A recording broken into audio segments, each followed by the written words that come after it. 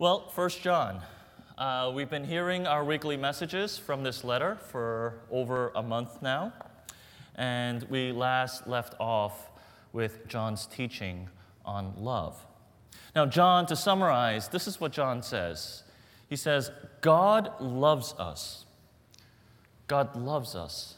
And because the love of God is in us, we are now able to genuinely love one another. If I phrase it a bit differently, John is saying this: our love for God is reflected in our love for others. And John makes the point. He says, listen, friends, we can't see God. We can't see Him. But we love Him by loving the brother and the sister that we can see. John Bloom, who's a writer, he says this: if we love God most, we will love others best. Now, in today's passage, chapter 2, John, he makes another deduction about love. And the point that John makes is this: if the love of God is in you, yes, you will love other people, but also if the love of God is in you, you cannot love the world. Like water and oil, loving God and loving the world are mutually exclusive. If the love of God is in you, you will love the things that He loves, and you will hate the things that He hates. Or, as one of our other cultural prophets have said, Tupac Shakur, as he so eloquently put it, I'm down for you, so ride with me, my enemies, your enemies, because you ain't never had a friend like me. John, as he talks about love, he's saying this: if you love God and the love of God is in you, you will love the things that He loves, and the things that He hates, you will hate. And so as we summarize this idea of what Christian love is, we can say two things. First, we can say that Christian love is benevolent. If the love of God is in you, you will love one another. But as it is benevolent, it's also exclusive. If the love of God is in you, you can no longer keep loving the things of this world.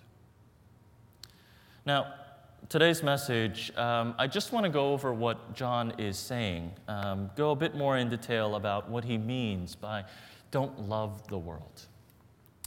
And so I'll ask a few questions. I'll ask, what does it mean not to love the world? Second, I'll ask and try to answer the question, how can we tell if we love the world? And finally, how can I stop loving the world? So first, what does he mean when he says, don't love the world? Well, if you read this passage, and if you read the rest of John and all of his writings, he seems to be speaking about anything in this world that draws us away from God. When he says, do not love the world, what he's trying to say is, don't love anything that draws you away from God, anything that attempts to replace God as the source and the giver of pleasure, joy, satisfaction, significance. New Testament scholar N.T. Wright says this: the world, this is his definition. He says, the world, how should we understand what John is saying when he says, do not love the world? He says this: what he means by the world is the combination of things that draw us away from God. Now, I do need to be clear here, because we can love the things of this world. We should, in fact, love certain things in this world. We should love things in this world insofar as they draw us to God. For instance, we should love creation. Things in nature we should love and adore because it reflects God's power and His glory. We can love nature because as we see it, we see who God is, and it draws us closer to God.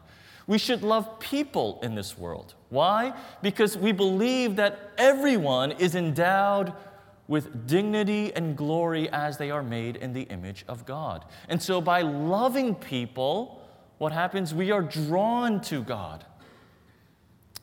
And if I can go a step further, we should love the unlovable, especially the unlovable. Because when we love the unlovable, we are becoming more like God. And we gain greater understanding into who God is.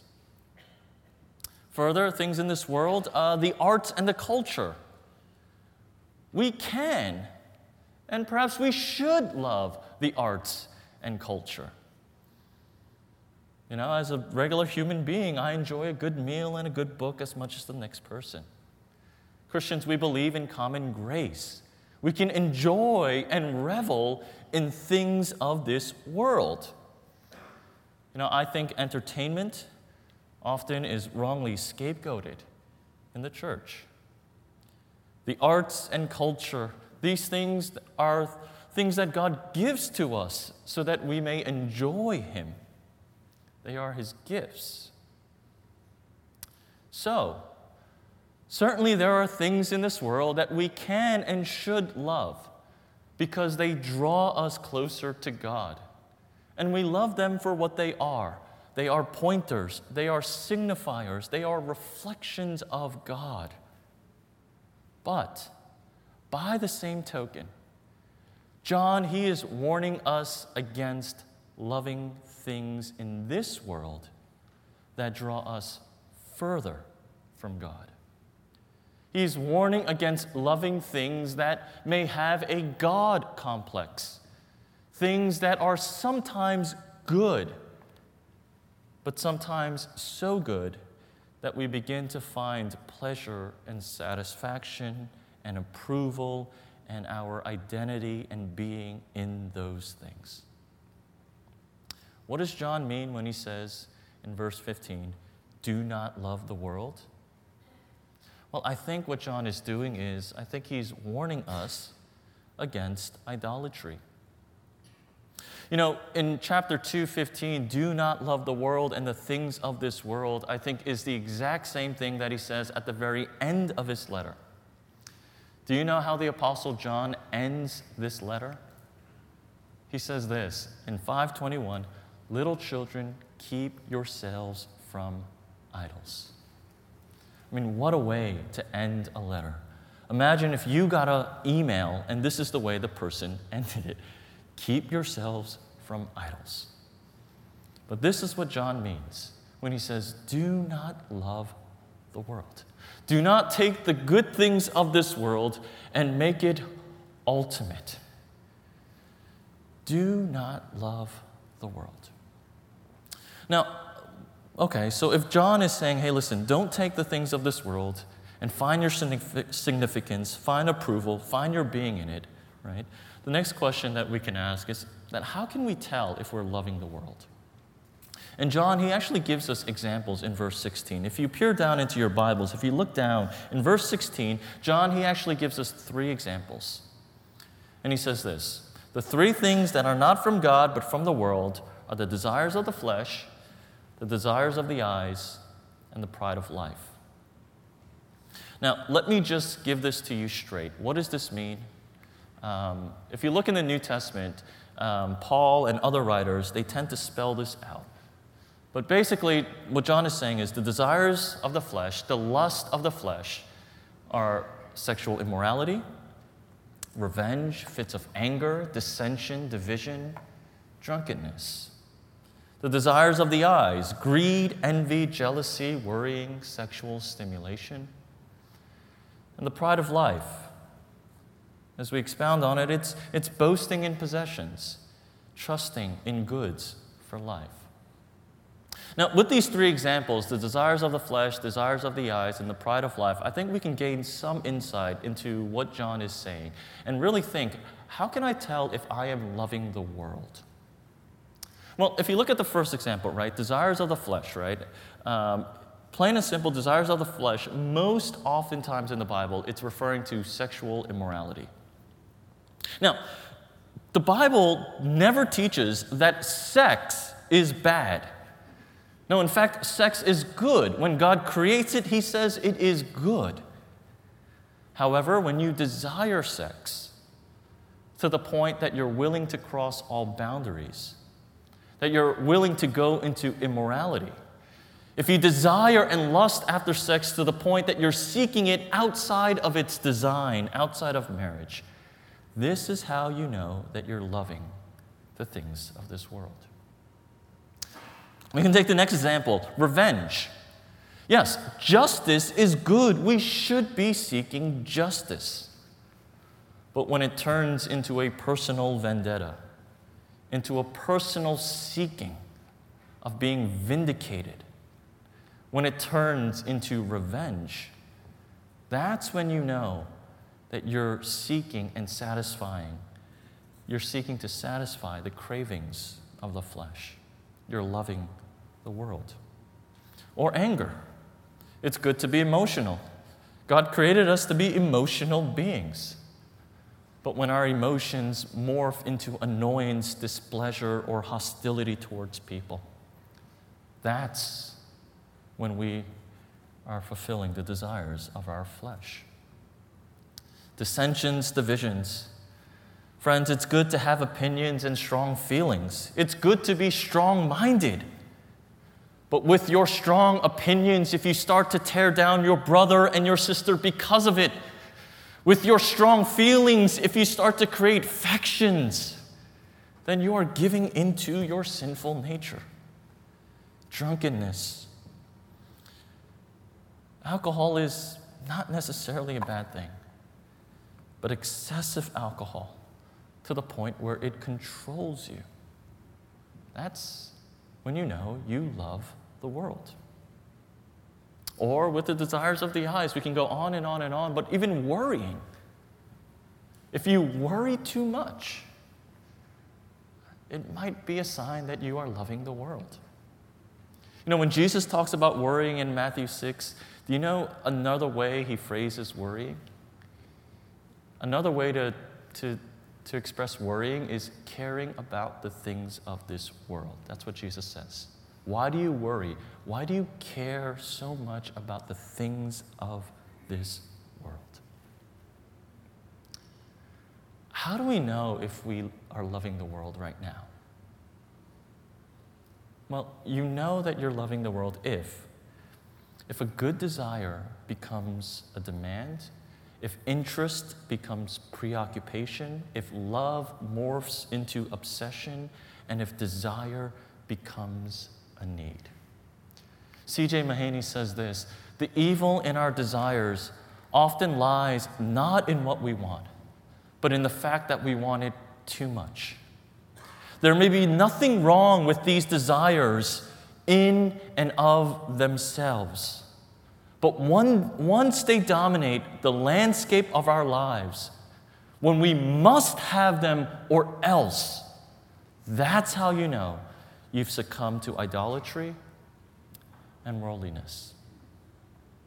You know, if I can give just a few examples that are probably practical and things that we deal with, that we're dealing with right now. I met with a friend recently, and he shared with me the first thing that he does in August, when the NFL schedule comes out, is he looks at all the 1 o'clock games. And the reason why he looks at the 1 o'clock games is because his church service, his worship, is at 12 o'clock, and it bleeds into that 1 o'clock hour. And he said to me, Stephen, I think I finally understood what idolatry is. I think I finally understood what being worldly is. And I said, what? And he says this: if you revolve your life around that thing, that is certainly an idol. And I thought, yeah.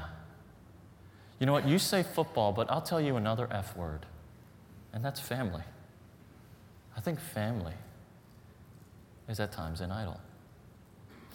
You know, I've heard so many Christians say, family is everything. But there's nowhere in the Bible where it says family is everything.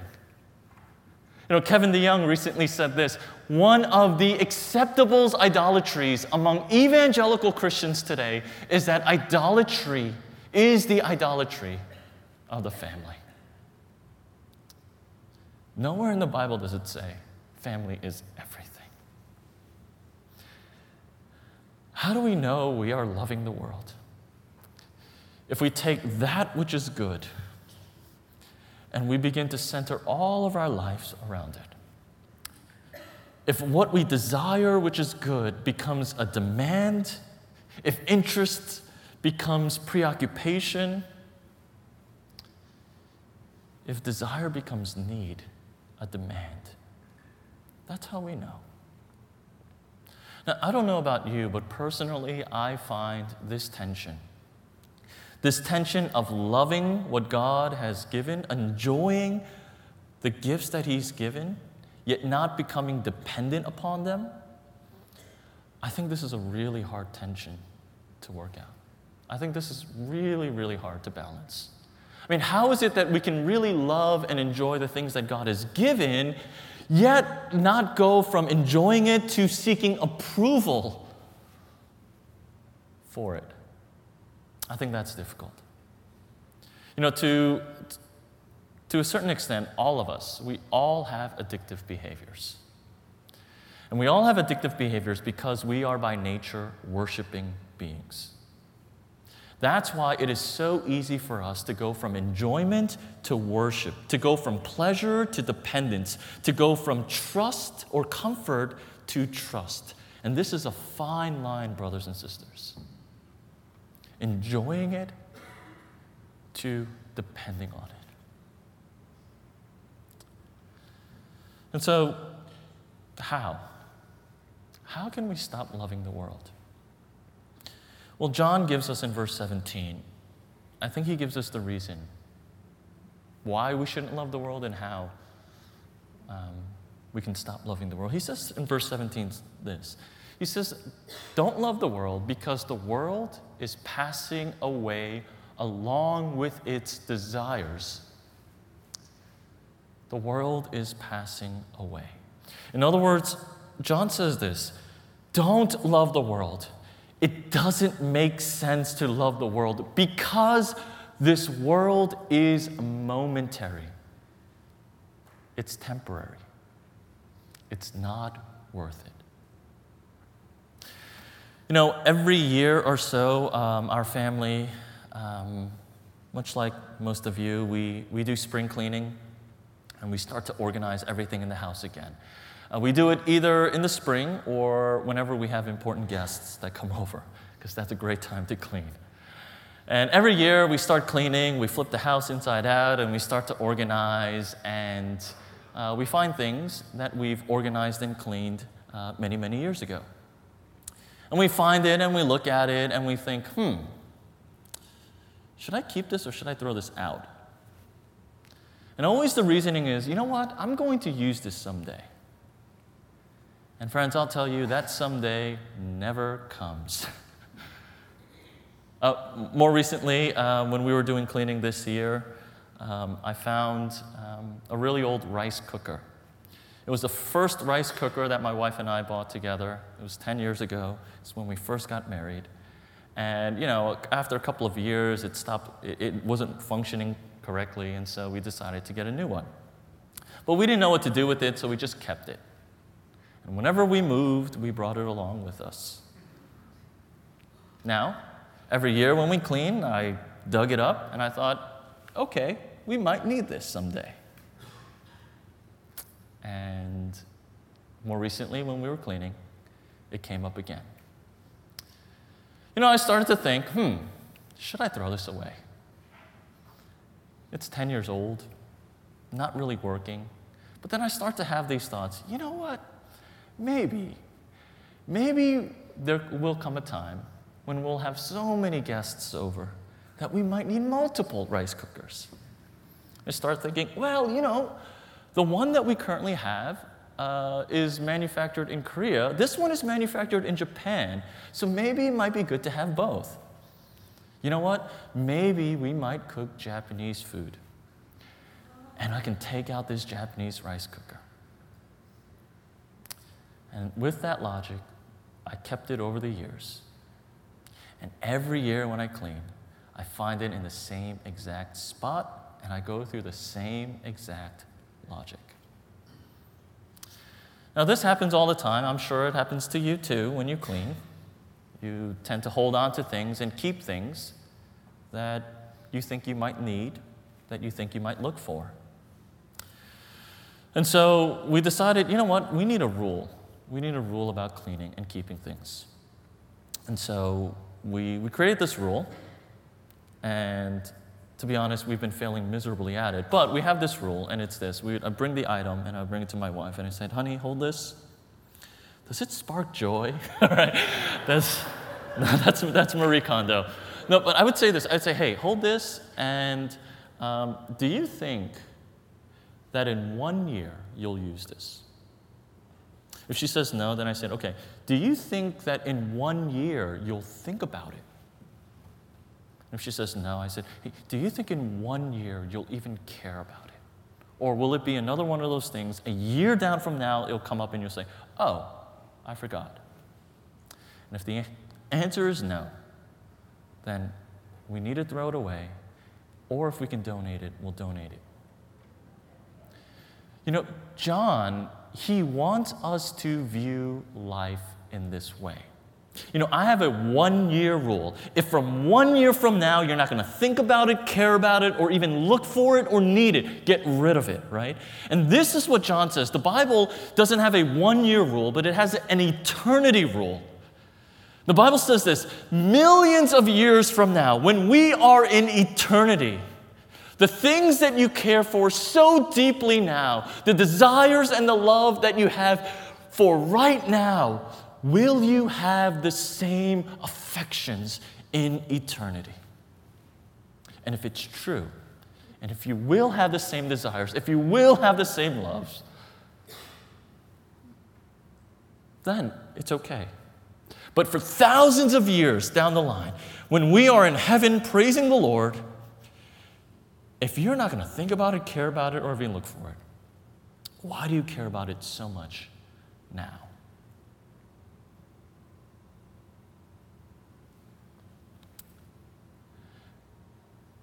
You know, and John is saying this, set your heart and your desires on things that will not change in eternity. You know, I think sometimes we think that the Bible is like uber spiritual. It's not. The Bible is actually being practical here. You know what Jesus says?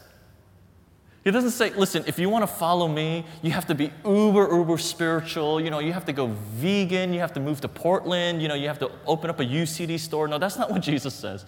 He says, if you want to follow me, think about eternity. And he makes a real practical argument. He says this, why do you store up for yourselves things here on earth that moth and rust will destroy and thieves break in and steal? Why do you store up and work so hard for things that will not last? He says this, think about eternity. Why don't you store up treasures in heaven that will last forever? See, the Bible isn't being hyper-spiritual here with candles and yoga. The Bible is actually talking about smart investing. Why don't you invest in things that will last forever? Love and desire and have affections for things that will not fade. It's actually really smart. You know, as we talked about family, let me just briefly say this. Because I know there are many parents here, and you know, we often fall prey to revolving our lives around our children. You know, parents, we hold too tightly onto our children. And often we revolve everything around them.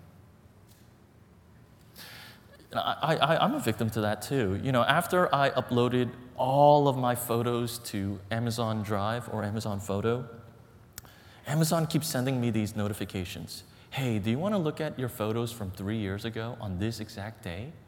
And yeah, sometimes I open it up and I look at it. And then I see my children and, you know, how much they've grown. And I've noticed that I hold on to them, and I've been saying this to my kids, my boys who are 8 and 6 now.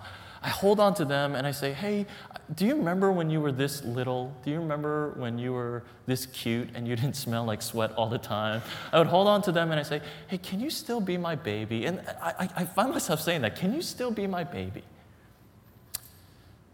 And, parents, we say it all the time. Can you bring me up? Can you be my princess forever? Can you always be my teddy bear? And the truth is, they are not going to.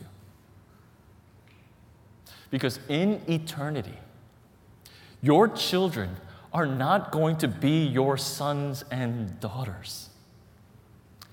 In eternity, what they are actually going to be is they are going to be your brothers and your sisters.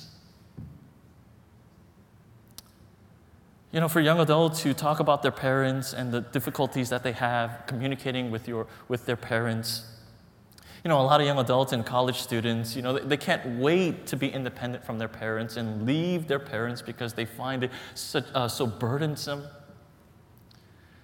When we view our parents in that light, yeah, sure, they are a burden. But that relationship between parent and child that you have, those are relationships that are bound to this earth. In eternity, your parents are going to be your brothers and your sisters in Christ. And so, yes, from the viewpoint of eternity, the relationships that we have with our parents, the relationships that we have with our siblings, our spouses, our children, yes, as we view these relationships from the viewpoint of eternity, how should we love and care for them? Yeah, we should love and care for them ultimately with the thought that we will stand with them as brothers and sisters, equals belonging to one Father and having one older brother, Jesus. The spouses that we cling onto, your spouse whom you love and desire and you cling onto so much, he or she in eternity is just going to be a brother and a sister in Christ. If we have that mentality, if we view life in light of eternity, then we start to think, how can I care for their souls as brothers and sisters? It shifts the paradigm as to how we go about our relationships. For those of you who are really hurt and you're really seeking revenge, for those of you really angry or always constantly worrying, and those dealing with sins of sexual immorality or sensuality, the cravings of the flesh, the desires of our eyes, the pride in our possessions, would you peer into eternity? Would you peer into eternity? If you do this activity, it is humbling. Because the things that we consider to be so important, the hurt that I face, that I must have revenge, we start to think, you know what? In eternity, it's not that big. The thoughts that, I am right. My opinions matter, right? My thoughts are correct. When you look into eternity, you realize, you know what? I might not even be that correct. And when you when you do this exercise of viewing your life from the prism of eternity, you start to realize, you know what? This too shall pass. And you start to seek the things, not of this world, but the things of heaven. I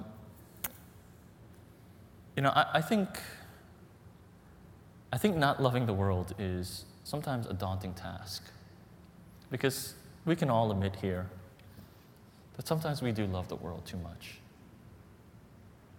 It seems like a real daunting task. But you know what's really interesting when John says, hey, don't love the world and the things of this world? Right before that, this is what he says. He says this, I'm writing to you, little children, because your sins are forgiven for his name's sake. He says, I'm writing to you, fathers, because you know him who is from the beginning. I'm writing to you, young men, because you have overcome the evil one. I write to you, children, because you know the Father. And then he says this, I write to you, fathers, because you know him who is from the beginning. I write to you, young men, because you are strong, and the word of God abides in you, and you have overcome the evil one. I started to meditate on 1 John 2:15, and it's an easy verse to memorize. It's an easy verse. I know that we have our life verses and the verses that we memorize, right? Galatians 2:20, John 3:16, Ephesians 2:8 and 9. These are some of the verses, but let me add one to your repertoire. 1 John 2:15. Do not love the world and the things of this world. Easy, 11 words. Please memorize that. Do not love the world and the things of this world. As I was memorizing this, praying upon it, meditating upon it, I thought, man, what a daunting task. This is so hard. But then my eyes went up and I saw John writing right before this, young men, you are strong and you have overcome the evil one. John writes from a position of victory. Fathers, you know him. Little children, and he's not necessarily talking about physical age. I think he's speaking of spiritual maturity. But he's saying this, young children, newborn Christians, your sins are forgiven. He's saying this, fathers, those who've been Christians for a long, long time, you know him who is from the beginning. And young men, those right now in the thick of things, fighting your spiritual battles, you are strong. You are strong and you have overcome. There's a great philosopher by the name of Homer Simpson.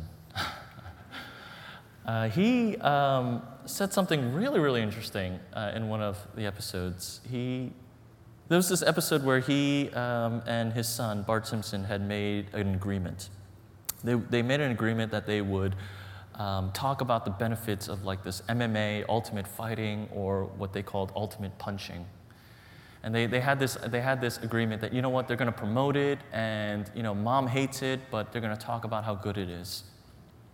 Now, right before that, Marge, the wife, gives to her husband this chocolate cake. And he eats it, and he forgets about that whole agreement. And so, Bart, he goes to Dad, he's like, Dad, please tell Mom, just how good ultimate punching is.